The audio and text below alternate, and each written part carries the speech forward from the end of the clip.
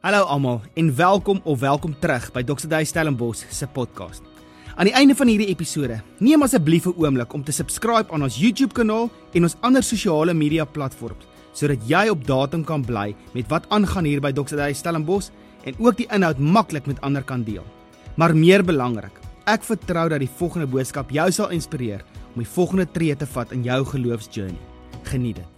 Maar wat ons vandag oor gaan gesels is om mense bekend te stel aan 'n koninkrykslewe en wat dit beteken om in sy koninkryk te wees. Nou, een van die tensions wat mense optel rondom is hulle sekerheid rondom die ewigheid van God. En daar's 'n onsekerheid wat ouens beleef, veral jong Christene, oor die ewigheid. Want sê nou net, Jesus, ek besef Jesus is 'n realiteit en ek begin Jesus nou volg, maar wat gebeur dan nou as ek sondig en so aan, het dit 'n effek op my ewigheidslewe. Nou, verlede week het ons stil gestaan pertinent by ons genade in Christus en sy genade wat my en jou kom losmaak, juis om in 'n oorwinning te kom leef en dat niks wat ek en jy kan doen kan ons skei van sy liefde nie, maar daar is ouens wat dan nog steeds voel, maar sien nou ek maak foute in die toekoms, gaan God my verwerp?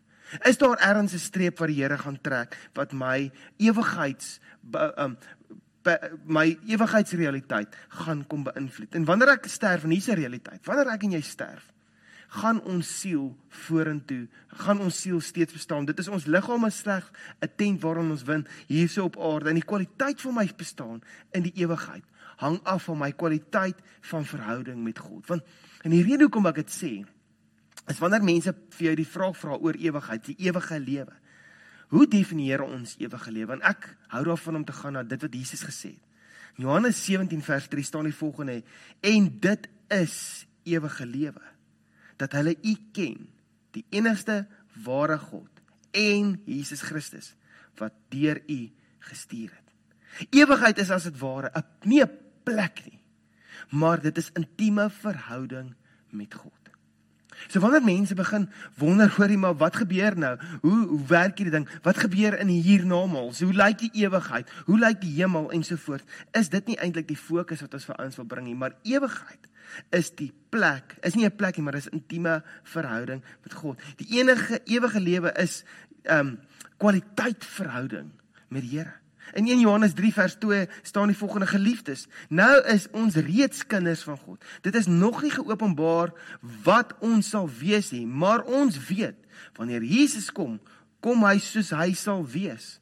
Ons sal hom sien soos hy werklik is. Jy sien, daar's soveel teorieë aan buitekant oor hoe die hemel gaan lyk en hoe die ewige lewe gaan wees en waar die hemel is en is dit nou 'n wolkie en almal sit speel 'n harpie of hoe lyk daai tipe van dinge. En ek dink baie van daai gesprekke is baie interessante gesprekke, maar ek weet dat dit baie maklik 'n jong Christen kan de mekaar maak en eintlik 'n klomp de mekaar spul vir hulle kan veroorsaak. En wat ons weet is dat Jesus met sy eerste koms mense kom herstel het, verhouding met God kom herstel het, dat alles wat hom, hy het alles uit die weg uit kom ruim, wat mense uit verhouding met God gehad het, en dit maak saak, en daarom maak dit nie saak hoe die tweede koms van Jesus Christus lyk nie, omdat hy met sy eerste koms verhouding kom uitsorteer het. Hoe hy, en wanneer hy terugkom, en hoe hy terugkom, en hoe dit gaan lyk daarna, maak nie meer saak nie, want ewige lewe is hierdie, verhouding met hom. En dit is eintlik amper daai verrassing, wat ons net sê, hoor, daar's baie teorieë, maar hoekom kwel ons onsself rondom dit in iets wat in elk geval niemand weet nie. Nie eers Jesus self het geweet wanneer hy terugkom nie. So, hoekom kwel ons onsself daaroor en probeer teorieë opmaak wat eintlik meer de mekaarheid veroorsaak op die einde van die dag. Die einde van die dag vind ons anker in Christus, in verhouding met hom. En dit is ewigheidslewe. En dit is koninkrykslewe. Jy sien, die volgende gesprek, wat oopkom is, wanneer mens praat oor die ewigheidslewe, veroorsaak hierdie verhouding, hierdie kwaliteit verhouding, hierdie is ewige lewe, dat hulle U sal ken, en Jesus Christus. Wanneer ons hom so ken, veroorsaak dit dat ons 'n nuwe manier van lewe ontdek. Dis vanuit hierdie openbarings uit wat al die disippels en die apostels geskryf het. En in Galasiërs 2 vers 20 skryf die apostel Paulus skryf vir die volgende. Hy sê: en nou is nie meer ek wat lewe nie, maar Christus wat in my lewe. Die lewe wat ek nou nog hier leef, leef ek in die geloof in die Seun van God, wat sy liefde vir my bewys het, deurdat hy sy lewe vir my afgelê het. Die feit dat hy sê, ek lewe nie meer, nou lewe ek nie meer nie, maar ek leef Christus, wat in my lewe, leef in my. Dit is 'n stelling van oorgawe. Dit is 'n stukkie, hierdie stukkie gaan om oor te gee, my hele lewe oor te gee. En met ander woorde, hoe my nuwe lewe lyk in Christus. En hier's 'n lekker gesprek wat kan oopgaan, is die drome wat in my is. Daai drome belyn ek met die hart van Christus. Belyn ek my ambisies en my drome, stel ek ondergeskik aan Jesus, en ek kom sê, Here, maar vat hierdie. En dit is vir my so mooi gesprek, wat iemand eendag met my gehad het, wat het gesê het, hoorie, Jesus kom sê, gee my jou hart, gee my jou hele lewe. En dan is daar drome binne in my hart, en wanneer ek en jy in Christus in 'n verhouding met Christus is, wie plaas daai drome dalk daar in jou hart? Ek het vanoggend met 'n ou gesels wat het vir my hierdie storie vertel, wat hy sê, hy weet dit wat hy moet doen, hy het ontdek wat hy moet doen, want daai passie in hom brand so hard, hy weet, dis 'n droom wat die Here in sy hart geplaas het. Jy sien, dit is wanneer ek en jy in verhouding met Christus staan, hierdie ewige lewe, koninkrykslewe beleef. Wanneer ons osself kom sit en sê, Here, maar daai ambisies van my, kom stel ek ondergestel aan U.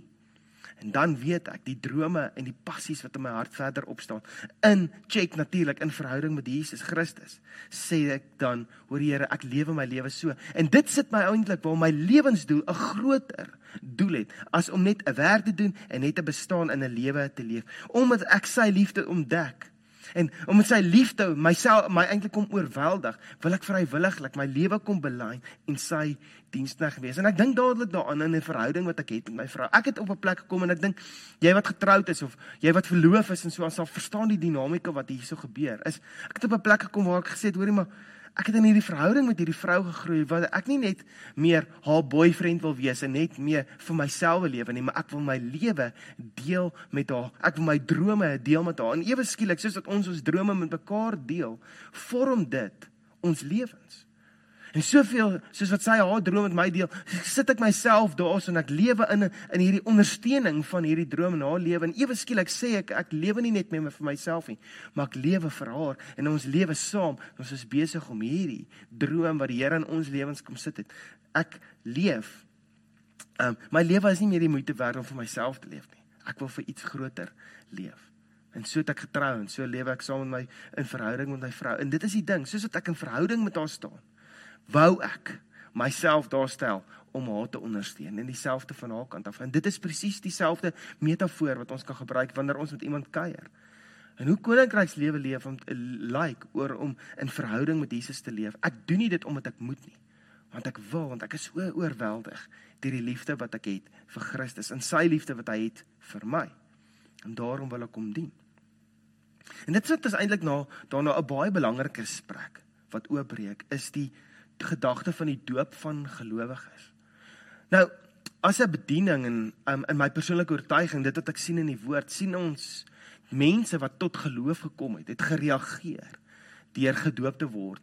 En die woorde wat gebruik word in die Grieks, en ek gaan nie lank daarby stil staan nie, die Griekse woord baptizo, wat beteken om iets te onderdompel, op iets onder iets te sit, veronderstel dat die doop dan gebeur deur die onderdompeling van iemand in water, want dit wat dit kom demonstreer, is 'n publieke demonstrasie van my dood en 'n opstaan, 'n dood in 'n graf en die opstanding in 'n nuwe lewe.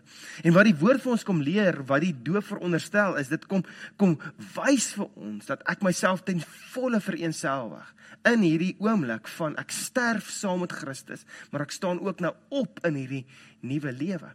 En daar is vir my iets so mooi binne in ons disippelskap proses, want wanneer ons praat van om 'n disipel te wees, die doop is so gekoppel deel van disipelskap, is om 'n disipelskap te wees, bedoel dit die volgende: ek bestudeer die leringe van Jesus Christus. Ek word 'n volgeling van hierdie waardes wat Jesus geleef en gepredik het, en ek leef in verhouding met Jesus, en ek leef die doelwitte wat Jesus daar so stel, leef ek daagliks uit. Ek volg met ander woorde in die voetstappe van Jesus. En dit wat ons leer om 'n disipel te wees, sien ons volg in Jesus se voetstappe. Met ander woorde, ek doen dit wat hy geleer het. En baie belangrik is, dit deel van ons disippelskap proses gemaak, is om te sê, volg my leringe, gaan dan na die nasies toe, doop mense, vertel hulle van dit wat ek vir julle geleer het, laat hulle dit onderhou. Dit is deel van disippelskap, om in Jesus se voetstappe te volg. En Jesus het nie die doop daar gestel, juis net, dit is 'n ding wat ons doen, om iemand onder water te druk nie, glad nie, dit is nie waaroor dit gaan nie, dit gaan oor die krag van 'n seremonie. Die seremonie, hoekom ek sien dat 'n seremonie so kragtig is, soos ek dink weer aan 'n bruilof. Die dag toe ek getrou het, was my vrou se fanforie gewees. En nadat ons met daai beloftes wat ons, en ringe wat ons aan mekaar gegee het, en so aan, was daar 'n oomblik, waar die pastoor vir ons gesê het, right, nou, omdat julle nou voldoen het aan die landswette, en ook voldoen het aan, voor God hierdie beloftes aan mekaar afgelê, kan ons nou verklaar dat hulle wettig man en vrou is, in die naam van die Vader, die Seun en die Heilige Gees. En toe ons mekaar soen, en ons draai om, toe sê hy, ek stel nou aan julle voor, meneer en mevrou ter Blanche. In 'n oomblik was daar verwisseling, dat ons is nie meer twee individue, ons is nie meer 'n bachelor en 'n bachelorette nie, ons is nou in die huwelik, ons is nou meneer en mevrou. En ewe skielik het dit die manier hoe ons leef, totaal al kom anders maak. Ja, ons het ou gewoontes gehad, ek kan vir jou 'n lang storie vertel van ons eerste jaar van huwelik, hoe ek nog gedink het soos 'n bachelor, en geleef het soos 'n bachelor, maar die realiteit van, ek is eintlik getroud, en toe is daai realiteit konfronteer, van hoe my gedrag, my as bachelor nog laat dink en doen, en ons konfronteer dit met die realiteit van dit wat ek beloof het dit daai dinge begin verander. Die krag van seremonie is baie kragtig, en dis dieselfde met die doop, die praktiese handeling van die doop, is iets wat ons kom sê, hoorie, maar ek weet dat ek saam met Christus gesterf het, en ek bely dit nie met my mond nie, maar is 'n liggaam, siel en gees ervaring, en dit is belangrik om vir nuwe bekeerlinge aan te moedig om hulle self te laat doop, en laat hulle sal verstaan waaroor dit gaan. Romeine 6 vers 3 tot 4 sê die volgende, weet julle dan nie, dat ons almal wat in Christus gedoop is, in sy dood gedoop is nie. Deur die doop is ons immer saam met hom in sy dood begrawe, soos Christus deur die wonderbaarlike magsdaad van die Vader uit die dood opgewek is, ons ook 'n nuwe lewe kan lei. Ons moet die doop prakties behandel en die belangrikheid daarvan beklemtoon vir elke nuwe Christen. Ons glo in die doop van 'n gelowige, wanneer ons tot geloof kom, veronderstel het dat ons deur hierdie gaan. En daar's baie wat mense nog daaroor kan sê, maar dit is so belangrik dat jy self 'n studie gaan maak rondom die doop. En die doop is deel van elke jong Christen se groei in Christus. Dit is 'n liggaam, siel en gees ervaring. Dit is 'n waar jy met jou siel sê ek is in Christus. My liggaam sê ek is in Christus. Want kyk, ek het gesterf, maar in die gees kom maak dit iets los, dat ek sê, hoorie, maar ek weet dat daai geestelike realiteit van Christus nou ook my geestelike realiteit is. Hoekom? Want my liggaam getuig daarvan, my siel getuig daarvan, en ook dan my gees. En ek sien, wanneer ons mense doop, hoe daar sekere dinge net emosionele ervaring is, want hulle weet, hoorie, maar hierdie is nie net iets wat ek getuig met my lippe nie. My hele lewe getuig hierdie. En dit kom eintlik verder nadat ons oor die doop, met ouens oor die doop gepraat is, om te praat oor die dooping met die Heilige Gees. Nou, komende donderdag is dit Pinkster, is dit die viering van Christus wat eintlik die hemelvaart, waar Jesus gesê het, hoorie, julle moet nou op my wag, en vir my wag, en want ek gaan my Heilige Gees vir julle gee, en die Heilige Gees gaan by julle wees, en hy gaan julle onderrig, en die dinge verder, hy gaan verdere dinge aan julle kom openbaar. Daar is 'n wisselwerking waar Jesus kom sê, hoorie, dit is goed vir julle, laat ek weggaan, want ek stuur my Gees, sodat daar intieme, elke dag, elke oomblik, konneksie kan wees, en gesprek kan wees. Nadat ons met mense oor die doop gepraat het, moet ons met hulle ook gesels oor die belangrikheid van die Heilige Gees. En hoor hierso wat sê Johannes 16 vers 7. Hy sê, maar hier is die waarheid. Dit is vir julle voordelig dat ek weggaan. Want as ek nie weggaan nie, sal die trooster nie na julle toe kom nie. Maar as ek weggaan, sal ek hom na julle toe stuur. En daar's 'n verwagting. Die trooster, die Heilige Gees, is iemand wat langs my staan en my sterk maak. Hier is die definisie daarvan. Met ander woorde, hy's 'n advokaat wat vir my inspraak maak by die Vader en my versorg en my ondersteun in my lewe hier op aarde. As jy gaan kyk na Johannes 14, kom verduidelik Jesus die rol wat die Heilige Gees vir ons gaan speel in ons lewens. Hy is die sterkmaker, hy is ons wysheid, hy is ons raadsman. Dis eintlik Jesus se Gees wat met ons kom praat. En ons moet seker maak dat 'n nuwe bekleerling eintlik bekend gestel word aan die persoon van die Heilige Gees, die drie eenheid van Vader, Seun en Heilige Gees. En ek dink wanneer ons fokus op die Heilige Gees, fokus dit op verhouding met die Heilige Gees. Ek dink vir baie van ons het ons 'n verwronge beeld as dit kom by die doping met die Heilige Gees, die bemagtiging van die Heilige Gees, dat dit iets altyd gepaard gaan waar daar net wonderwerk en dat jy weet, die Heilige Gees werk wanneer dit of die mekaar dalk is of 'n uitskieter geval is in 'n oomblik en dit is die enigste manier hoe jy weet die Heilige Gees is daarso, of dalk dat dit altyd gepaard gaan met wonderwerke en dan het mense hierdie verwagting dat dit die tekens moet wees en as dit nie daar is nie, dan steel dit hulle vrymoedigheid om die Here te vertrou vir sy Heilige Gees en as gevolg daarvan skep dit 'n verwronge beeld van die Heilige Gees. Iemand het vir my die volgende ding verduidelik rondom die Heilige Gees. Die fokus op die Heilige Gees gaan nie oor die werking van die Heilige Gees, die wondertekens wat daarmee saamgaan nie. Die fokus op die Heilige Gees gaan oor verhouding met die Heilige Gees. Dit gaan oor verhouding daarso om te sê, maar jy is my trooster. Ek wil, Here, ek is liggaam, siel en gees gemaak en Jesus is die liggaam, Vader is U is daar, maar U het die Gees vir ons gegee sodat ons met U kan connect. En dit is juist daarso, hoekom dit belangrik is, dat ons sê, hoorie maar, fokus op verhouding met Heilige Gees, met Vader, met Seun.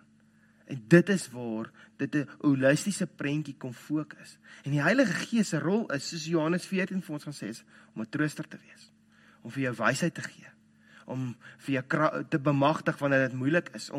En ek wil vir jou sê, as dit nie was vir die Heilige Gees nie, en die leiding wat die Heilige Gees, en dit is die volgende gesprek wat 'n mens oopmaak, is dat die Heilige Gees bring vir ons leiding op die einde van die dag. Want ek wil vir jou sê, as dit van my en jou afhang om self disipelmakers te wees, ons gaan sukkel om dit te doen, want as dit uit ons eie krag uit gaan doen, en sonder die inspirasie van die Heilige Gees, gaan ons soms uit ons vlees uit funksioneer, en soms nie genade hê wanneer ons moet genade hê nie. En dan gaan ons nie geduld hê met mense nie, en ons gaan dit op 'n stadium net los. Ons gaan nie die dryf beleef van dit wat dit beteken om 'n disipelmaker te wees nie. Die leiding wat die Heilige Gees vir ons gee, is die volgende, soos wat Galasiërs 5 vers 25 sê. Ons lewe deur die Gees, laat die Gees ook julle gedrag bepaal. Wanneer ons fokus en op die koninkrykslewe is ons aardse lewe, en die definisie daarvan 'n koninkrykslewe is, ons aardse lewe is belyn en in Christus. Ons het verlede week spesifiek daarvan gepraat, dat ons het 'n nuwe posisie in Christus. So alles wat waar is in Christus, is ook waar oor my lewe. En elke liewe dag wat ek leef, wil ek hierdie waarheid van Christus kom reflekteer. En dit is wat die leiding van die Heilige Gees kom doen. Want as ons met onsself eerlik is, as ons onsself weer kry, dan reageer ons in situasies. En dan raak jy oor emosioneel. En jy doen iets wat jy weet, ek wou nie dit gedoen het. En dit is hoekom dit so belangrik is. Die bemagtiging van die Heilige Gees kom sit my en jou op 'n plek. Want ons weet, hoorie maar, die Heilige Gees kom lei my om op die einde van die dag Christus te reflekteer in hierdie openbaring, hierdie koninkrykslewe te leef elke dag. Die Heilige Gees, die fokus op die Heilige Gees is op die einde van die dag die krag wat my en jou lewe kom belyn met Christus. Dit gaan nie oor om te fokus en op Christus te fokus in hierdie Christenlewe, gaan nie oor gedragsmodifikasie nie. Dit gaan oor die werking van die Heilige Gees in jou as individu en elke liewe dag wat dit gebeur. Ons kan nie op ons eie disipelmakers wees nie. Ons het die natuurlike, bonatuurlike werk van die Heilige Gees nodig, soos wat ons elke liewe dag met mense omgaan. Hoe ek en jy net 'n man is in ons huis. Jy is dalk 'n vrou in jou huis, 'n ma, 'n pa, 'n dokter, 'n prokureur, 'n huisvrou. Hoe jy besig is om in jou buurt impak te hê, hoe jy in jou gemeente funksioneer. Die leiding van die Heilige Gees is so nodig, want hy bring vir ons wysheid.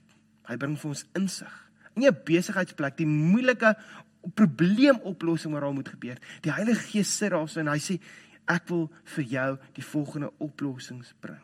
Een getuienis van een van ons vennote wat kom vertel hoe hy met 'n baie moeilike situasie sit, waar daar eintlik 'n besigheidstransaksie is wat besig is om skeef te gaan, en die partye hierso, en dit raak 'n lelike storie. En hy moet die volgende dag, hy sit met 6 weke lank wat hy probeer voorberei vir hierdie vergadering. En hy sê hy kon net nie, en hoe die Here om 3:00 die oggend word hy wakker, en dit is asof hy net al die antwoorde kry, en hoe die Heilige Gees hom kom lei. En terwyl hy die storie vertel, is sy oë vol trane, wat hy net sê, hoe die Here opdaag in sy lewe, en die leiding wat die Heilige Gees vir hom kon gee, om 6 ure voor daai afspraak, wat hy die hele oplossing vir die plan kry, in daai meeting instap, en al die partye stap uit daai vergadering uit, in beter verhouding, en almal stap daar weg met 'n wen-wen, en dit was nie 'n klipgooiery, moddergooiery, wat op die einde van die dag opeindig in 'n hofsaak nie. Dit is wat die Heilige Gees kom doen in elke dag in my en jou lewe. En as dit kom by, soos wat ek en jy fokus op die Heilige Gees, en ons fokus om disippels van Jesus te wees. Wanneer ek en jy 'n soeke het na Christus, elke liewe dag, wanneer ons 'n fokus kom plaas op dit, soos wat jy fokus plaas op goeie verhoudings met die mense om jou, dan sien ons hoe daar lewensverandering gebeur. En wanneer ek en jy fokus om 'n disipel te lei in hoe hulle lewens lyk en hoe hulle Christus volg, soos dat jy besig is om Christus te volg, so help dit jou om 'n disipelmaker te wees. En dit is wat die Heilige Gees kom doen in ons lewens. As daar vuur is, dan weet jy, daar's 'n kaggel, dan weet jy, daar's hitte. As daar water is, dan weet jy, dit is nat. As die Heilige Gees daar is, dan weet ons, daar's 'n trooster, daar's 'n sterkmaak. Wanneer daar fokus is op die Heilige Gees, dan weet ons, Heilige Gees is by ons, en daar is insig en inspraak wat vir ons gegee word. Wysheid, leiding, 'n lewe wat verander. Nie gedragsmodifikasie nie, want gedragsmodifikasie hou nie lank nie. Wanneer die interne werking van wie ons is verander, dit is volhoubaar op die einde van die dag. Wanneer ons na Handelinge 1 en 2 gaan kyk, en ons sien hoe mense die Heilige Gees ontvang het, en toe hulle die Heilige Gees ontvang het, hoe Petrus, wat so 'n bietjie van 'n sporadiese, emosionele ou was, opstaan, en met mense kom praat deur as gevolg van dit wat gebeur het met die Heilige Gees in hom. Sien ons hoe daai man ewe skielik sin praat en preek en 'n boodskap gee wat mense tot bekering bring as gevolg van die werking van die Heilige Gees. En baie keer is ek en jy onvrymoedig om dalk 'n disipelmaker te wees, om saam met iemand op pad te stap, want ons weet nie, het ons die vermoë nie. Dan sê ek vir jou, uit onsself uit het ons nie die vermoë om iemand die waarheid te wys nie, maar met die leiding van die Heilige Gees, die inspirasie van die Heilige Gees, die werking van die Heilige Gees, die leiding van die Heilige Gees in ons lewens, kan ons. Ek en jy kan nie in oorwinning leef as jong Christen sonder die leiding van die Heilige Gees, want weet jy wat, ons natuurlike, hoe ons breine aan mekaar gesit is in die gewoontes, en ons neural pathways veroorsaak dat ons die hele tyd half terugneig na die ou manier van leef, maar die leiding van die Heilige Gees kom bring jou op 'n plek wat jy nie begin leef. En dis die enigste manier hoe ek en jy oorwinning begin kry oor in ons lewens. Dit is vir my so mooi, toe Petrus vervul is met die Heilige Gees, die Heilige Gees hom bemagtig, hoe hy met boldness die volgende dinge sê. Hy sê vir hulle, bekeer julle en laat julle gedoop word in die naam van Jesus Christus, en God sal julle sondes vergewe, en julle sal die Heilige Gees as gawe ontvang. Dis nodig, wanneer ons praat, en wanneer ons met disipelmakers is, dat ons die gesprek het oor die ewige lewe, 'n koninkrykslewe, die doping met water, nie doping met die Heilige Gees. Want Jesus die belofte, van die hele Christus aanvaar, is daar 'n belofte dat jy die gawe van die Heilige Gees ook sal ontvang. 'n Kort storie, en dan 'n fokus vir jou vir hierdie week. 'n Vriend van my kom tot bekering, en in sy journey van sy bekering, het hy op 'n stadium op 'n plek gekom wat hy begin die Here vertrou het. Okay, Here, wat beteken die Heilige Gees vir my? En hoe hy eendag gesit het in sy kantoor met die belewenis dat die Here vir hom sê, jy moet nou bid. En hy sê hy dink hy moet dalk bid vir 'n moeilike situasie wat hy moes navigate in sy lewe. Maar terwyl hy daar so sit, sê hy, hoor Here, ek wil nie bid vir dit nie. Ek wil bid dat u Gees my sal kom vul. En in 'n oomblik, omdat hy sy fokus geplaas het daarop, het hy die belewenis met die Here gehad, waar die Heilige Gees in hom ingekom het, en hy sê, dit is vir hom 'n emosionele ervaring, Maar dit is 'n ervaring wat hy geweet het. Dis was supernatural. Dit is iets wat hier so gebeur het. Hy sê hy het hoendervleis uitgeslaan, hy het emosioneel geraak, maar hy het 'n vreugde beleef en hy het 'n stuk vergifnis beleef in hom, wat hy sê bonatuurlik was, want hy het nog steeds so half wrokkig in hom gedra, met goeders wat in sy verlede gebeur het. En hoe hy vry daai dag beleef het, en hoe hy weet, daai dag het die Heilige Gees in hom ingekom, omdat hy wat gedoen het, omdat hy gesê, Here, ek kom bid nou, en ek wag, Heilige Gees, kom vul my, kom leef binne in my, dat ek weet, jy is binne in my.